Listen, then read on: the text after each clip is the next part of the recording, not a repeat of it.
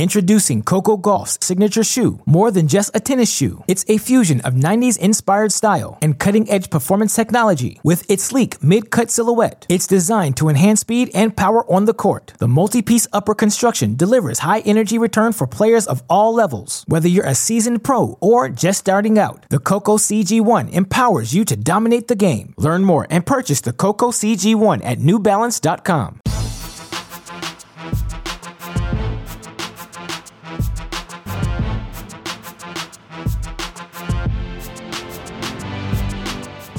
Welcome to the Mini Break, your daily podcast for the biggest storylines, results, and controversies from the tennis world. Today is Sunday, January 12th. As we have been all week long, we are live at the Varsity Tennis Center in Ann Arbor as the official media partners of the Oracle Pro Series event here, the return of professional tennis to my beloved city.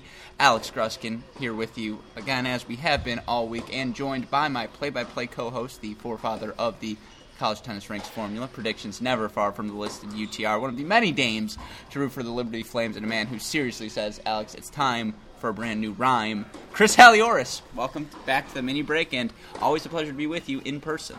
Always a pleasure, although, I don't know, I'm not less so and sure. Less so. 6 days in a row, it's getting to be less of a pleasure to be actually with you. The honeymoon phase is over. There's no denying that, and of course we have been here all week long, but today, semifinals Saturday, one double semifinal, two single semifinal. That was the action we were privy to today, and that's what we're going to be talking about. We'll do a recap of that. We'll preview what we have in store for us in the finals, and I know, Chris, we are both really excited because, again, as it has been all week long, fantastic day of tennis here in Ann Arbor. Yeah, absolutely. It's been great tennis, great level, good stuff. I mean, some great matches today and two more tomorrow. Yeah, and again, final Sunday. It's one of those days we all watch on the livestream.com /. I learned it's not a backslash, it's a slash. It explains why they haven't sponsored us yet. You'd think all the times we sent them that link, they'd have done something, but livestream.com /ATP if you want to catch any of the replays, watch us tomorrow broadcast that final.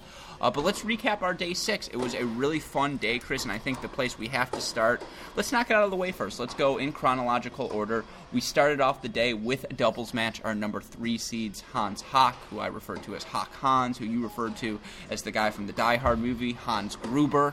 All acceptable. Those two, of course, acceptable as they won the match. They reached the final with a 3-set win.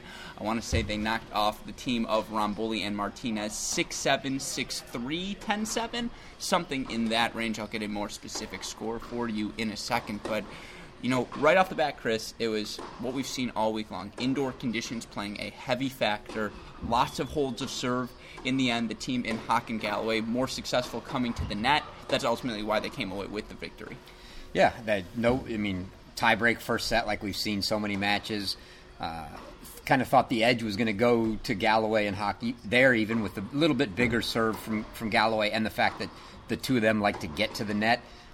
Didn't get the breaker, but they managed to get a break in the second set, win the set, and get into a 10-point tie-break that they just were a little too much in the 10-pointer. 2 points off on my score line, 6-7, 6-2, 10-6 for Galloway and Hock. For Luis Martinez and Fernando Romboli, not only did they spoil my morning in that I have rhymes ready tomorrow when I introduce Galloway and Hock, but I didn't want to say Stromboli or Cannoli because I didn't want to be pigeonholed as something I'm not, with like saying, hey, that's all I could come up with. I did have Soli in there for Martinez. I had Says, but I just couldn't come up with anything comfortable. Obviously, they contributed more than just that today. I thought Martinez and Romboli mentally never checked out. They lost that second set 6-2, but it was closer than a 6-2 score indicates. I believe in that set for Galloway and Hans, they broke serve twice. They did break serve twice on their 2 break points. That's how we get to 6-2. Have to at 6-2. Yeah, don't give me that look. That's the look I've been seeing in the broadcast booth. Hard to win 6-2 on one break, Alex. And look, yeah, it's true. But for the team of Galloway Hans, the thing you'll take away, the positives heading into tomorrow's final. They make 67% of their first serves, 38 of 43 on those points, 88%, 12 of 21 on the second serve. More importantly, they saved all 4 break points they faced. They looked the communication for two guys who are playing their first tournament together gets better and better as this tournament goes along. seamless switches across the net. We saw Hawk show off how good his hands can be. They're a lefty-righty combination, and when we head into tomorrow's final, I believe they are taking on the team of Barrientos and Gomez, who knocked off our U of M team last night in their semifinal. I think I give Galloway and Hawk a slight edge there. I just love the way they close the net, and I think Barrientos and Gomez in particular, probably the biggest server of the group, but the doubles play, just what we've seen from Galloway and Hawk, they're the team to beat. Yeah, I think that's accurate. They're probably the favorites. Gomez definitely going to be the biggest server on court. Again, the guy that hit 40 aces in a 3-set match to Martin Redlicki and lost. But that's singles. 17 servers games, 40 aces. But he'll hit and he probably not even as much in doubles because it's more about positioning than it is power, pure power. He'll still hit the big serve. But yeah, I think Galloway and Hawk probably have the advantage a little more. As you said, I like the two guys closing in, getting on top of the net. We will probably see Barrientos and Gomez a little more one up, one back than we will from Galloway and Hawk. And yeah, if they can impose their game style, 2 men at the net, I'll give that the advantage and say probably a slight edge to them coming in. For Galloway and Hawk, they have lost all 3 first sets in their matches in tiebreakers, 6-7, 6-7, 6-7. It hasn't deterred them yet. Can't imagine it's going to deter them tomorrow. Should we find ourselves in a tiebreaker situation, you're right. Alejandro Gomez, the biggest server of the bunch, you would think that maybe gives them a slight edge in terms of if it got to that stage, but I agree with you. Galloway and Hawk, so comfortable playing the sort of doubles I've grown accustomed to seeing here at U of M. It's indoor doubles. We're from the Midwest. You learn to serve and volley. You learn to close, and Galloway and Hawk do a fantastic job of that. And they played really good tennis today. Again, 3-set winners advancing to our doubles final. After that, we kicked off the singles semifinals, and as you can see, my voice shot. We've done so much talking this week. It's the first time I've ever thought, wow, I think I've talked enough. And as you listeners, though, that's rare, if ever, occurrence. But you look into these singles semifinals, and let's start out with our first one, again, because chronological is the theme. Bob Barker rules on the play-by-play, chronological here. Stefan Kozlov in control, I want to say, through the first set and a half, 2 sets of the match. It ended up splitting sets. Kozlov 19 break points in those first 2 sets, only converts 2 of them. Through that, Roberto Cid won the first set 7-6. Kozlov plays a sloppy breaker to lose it 7-1 after Cid served for the set. Second set, Kozlov gets the late break for 7-5.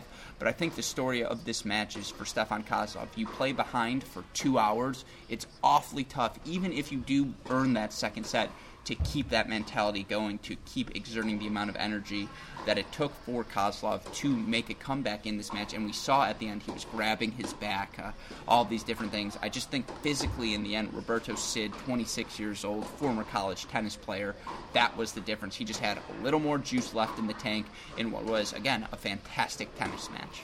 Yeah, I mean, he definitely had more juice in the tank. I don't know if I think Kozlov's was as much mental that turns into that, when you're everything behind. Hurts a little more when you're down a break. Yeah, it's all that way. All of a sudden, when he was fighting back for it at the end, he seemed to have that extra pop in his step again. But yeah, he fought from behind in the first set. I mean, it felt like he was behind anyway, even though they were on serve going into a breaker. Like you said, I think in the first set it was like 11 of 12 for break points, and it ended up being 17 of 19 on the day, something ridiculous. To have 19 break points, only capitalize on 2 of them. There's nothing he's going to look back on more than that. And you could see him gesturing to his coach, like, 1 point. Can I just get one of these? I mean, come on. He got 2, but out of 19 chances, and that really that was the difference. It all wore on him over time, and Roberto Cid came up with the goods when he needed it. Yeah, you look through the first 2 sets, Kozlov had won, I think it's a total of 5 more points. I mean, so to be split set, he'd really won through the first 2/3 of the match, and we saw him go down that early set. And credit to Roberto Cid. I think our listeners are aware I'm biased towards Kozlov. Not to say that I was rooting for him the entire match. Not to say that I was rooting against Sid, but I was certainly rooting for Stefan in this one. And it did feel like through that first set, as you mentioned, 19 breakpoint opportunities. That's about all you can ask for if you are Stefan Kozlov, and that he wasn't able to convert even 3 of them.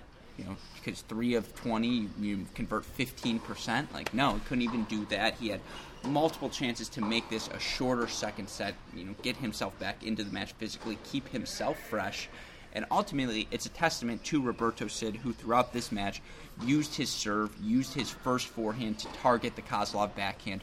We saw Kozlov over and over again slicing backhands when pushed into that corner.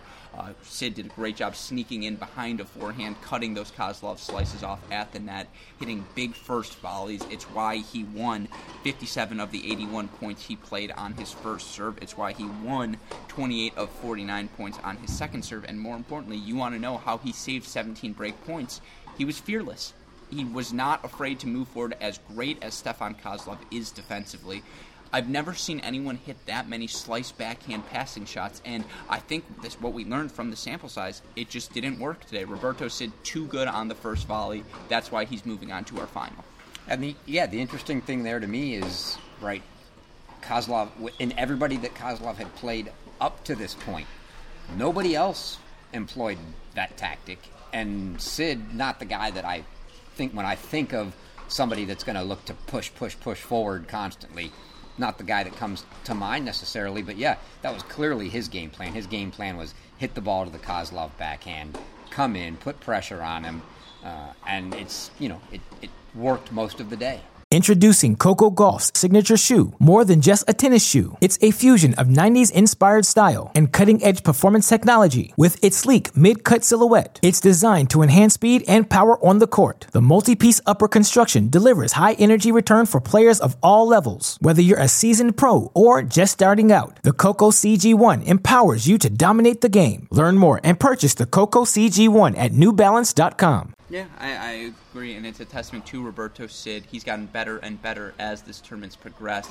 He dropped that first set and was down, 5 or 6 match points in his first round against Velati. Straight sets all the way through to the semifinals, now 3 sets here, saving his best for last. And he was the elder statesman coming into this. He's the 26-year-old in a field of 3 other 21-year-olds. That physical gap, how much stronger you get, how much you round out between your age 26 and age 21. That was the difference here in indoor tennis. He was too good from the ground, made just enough extra balls to force Kozlov to really have to work for it, and evidently it was good enough to get the job done. Now, in his final, in his next match, he's going to play a guy in Ulysses Blanche, who we've said night after night, not only our most impressive performer, but the guy who we think is playing the best tennis this week, a guy who certainly deserves to be in the final, and he did just that today over the number 10 seed Daniel Altmaier. 2 breaks, I want to say it was 6-3, 6-3, maybe 6-3, 6-4. Was there 2 breaks in that second set? Did he break to win? No, he held serve, right? Altmaier ended up holding, and Blanche served it out for 4. So 6-3, 6-4, the final score, and I'll look that up to confirm. But, what's left to say? We've talked about it all week long. Ulysses Blanche on the first serve. The stats today, simply spectacular. You look at what he did. He wins 85% of those first serve points, 29 of 34. He's making 65% of his first serves. But it's okay if he didn't, because he went 12 of 18 on the second serve and didn't face a single break point. Altmaier was great. Altmaier protected his serve well, but Ulysses Blanche, as he has been all week, spectacular. Yeah, it was just, like you said, Altmaier did well on his own serve, broken once in each set, but it still felt like a ho-hum routine. You can't break, obviously when you don't even face a break point, you can't get broken, but yeah, he was easily holding serve every time, and that was the story. It's what he's done all week. He's dropped 1 set in that match with Aragoni yesterday, and that's it for the week, and it felt like it was inevitable that was going to be the story. That was going to be the way the match went if he continued to hit his serve, his forehand, his serve +1. What can you do? Yeah, and for Ulysses Blanche, it's the basics. It's that anytime he gets a clean look at a forehand, and he did a good job using his serve to target the one-handed backhand of Altmaier. When you're overwhelming him with that much pace and kick, it's going to be a tough return for anyone, let alone a one-handed player. And whenever he got a first ball he could set up on, he ripped into it just all day long. All week long, really. The terms have been dictated by Ulysses Blanch, and it's why he finds himself in the final. And I think heading into the final, as great as Roberto Cid has played physically, as solid as he looks, we said it on the broadcast, we'll continue to say it, this tournament is on Ulysses Blanch's racket because he was that good today. He's been that good all week with the win. He's inching himself closer and closer to cracking that top 300 again. The backhand on the rise returns looked great. The only thing we haven't seen him do is force the slice and volleys. But entering the final, he doesn't need to because he's been that good from the ground. And so entering this final, Roberto Cid, Ulysses Blanch, we talked to Blanch and he's mentioned the fact that he's played Cid on multiple occasions. They're both South Florida guys. They've trained together in the past. Who do you give the edge to as we head into this one? Well, if Blanch, like we said, if Blanch hits the ball like he's hit the ball so far, clear edge to him. I mean, Cid is he's gonna battle and grind with the best of them. But if Blanch puts those serves in and plays that serve plus one game that he's had all week, there's no way to stop that. Not in these conditions. It's going to be very, very difficult. So I think you've got to give him the edge. But Sid's got to, he's got to hope. Hey, maybe he give me a break every now and then. Just don't play a tremendous service game because it's going to take that to break him this week. Yeah, and we mentioned their extensive history. They've played 4 times. They came at a Futures event in 2017. That was a 3-6, 6-3, 6-3 win for Blanch. But more importantly, they played 3 times this past season. One of them ending in injury, a Roberto Cid victory indoors in Dallas. That was on a hard court. Blanch pulls out, being, again, down 3-0. But their 2 other results, their full results from 2019, 7-6 in the third busters. Cid winning the indoor occasion in Cleveland, 6-4, 5-7, 7-6. Cid winning in Memphis in the final, 3-6, 6-3, 7-6, 10-8 in that third set breaker. What that tells me, we should be guaranteed a close one no matter what, and that's why I think we're both so excited for tomorrow's final. But the other thing I learned, indoor hard. I think Blanch is the guy to beat. I just think there's too much pop on the serve.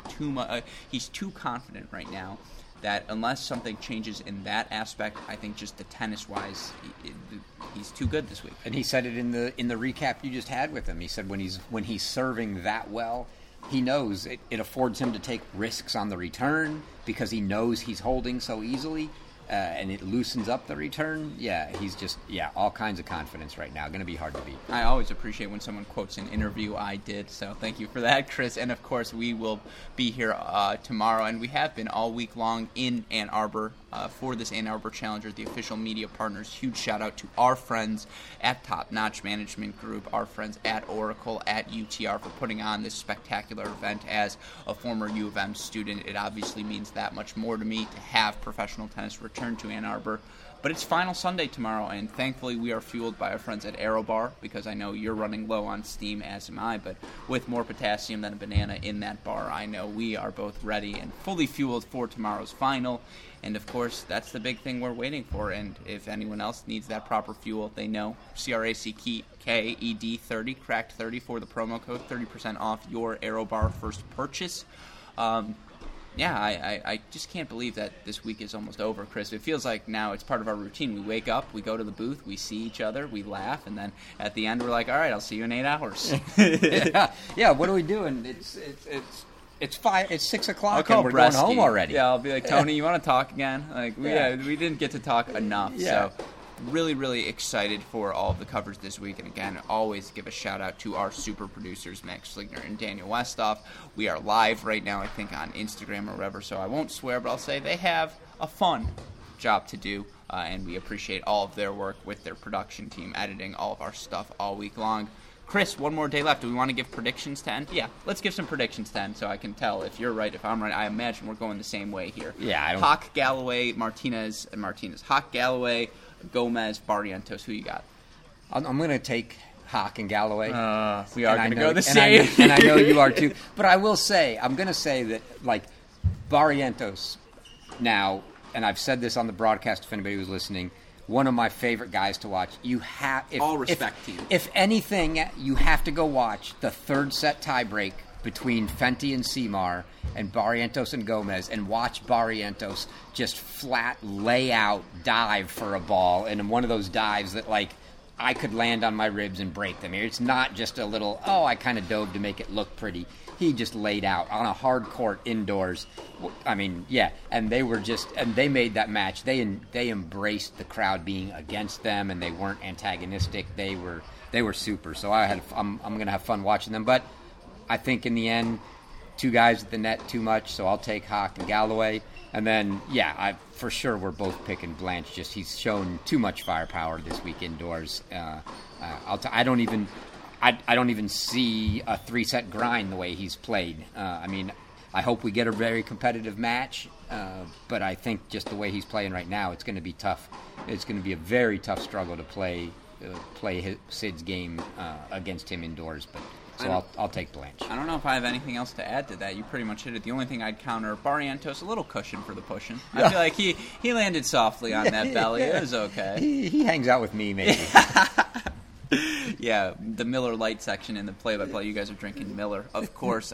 No, I agree with you there. I'd say for Roberto Cid, there's a path where if nerves start to hit Blanche, things have just come so easily for him this week, and Roberto Cid, so physically solid. There is a world where he, slows things down, makes the match physical. We find ourselves in the third set, and all of a sudden he's up a late break. But overall, I think the thing, again, to keep harping on is Ulysses Blanche is the real deal. That serve, that forehand, that's talent, and it's been a pleasure to watch him all week. He's a guy who we've said, it feels like since the second match we saw him. The first one, we watched him beat, not Kipson first. Who did he play first? I can't even remember at this point. It was the day before. It was Rubin. Kipson. It was Noah Rubin. Noah Rubin, the 2-seed, yeah. Ever since he beat Noah Rubin, it really did feel like he was on a path to the final this week, that he's been playing that well, and it's performance after performance after performance. It's not like he escaped and found himself in the quarters and then turned it on. He's been that good. So I'm going to agree with you. I'm going to go with Blanche, and then I'm going to go with Hawk and Galloway. And I will also be with you tomorrow, again, in the booth for anyone who wants to see us on the call, livestream.com/ATP. You can catch up on all of this, / he, him, who, ha, ha. Him and I will be in the booth tomorrow. You got that 3 of 20 was 15% like that. And numbers are easy. Get he and him. Whatever. Fractions I've been drilled into, but yeah, grammar is when I stopped listening in school. But no, we are so excited to be doing that. And of course, again, shout out to our super producers, Max Sligner and Daniel Westoff, as well as our entire team from Cracked Racquets, Dalton Thieneman, here this week as well with his lovely wife, Hannah Thieneman. So it really does feel like our whole Cracked Racquets team in town for what's been a really fun event. But for my wonderful co-host, Chris Halliors, for our super producers, Max Fleetner and Daniel Westoff, and for our entire teams at both Cracked Racquets and the Tennis Channel Podcast Network, I'm your host, Alex Gruskin. We will see you all for the final Sunday, but in the meantime, Chris, what do we tell our listeners, not viewers? I will call them viewers! They are listeners, some viewers now. That's true, viewers. That's the break. And we will see you all tomorrow. Thanks, everyone.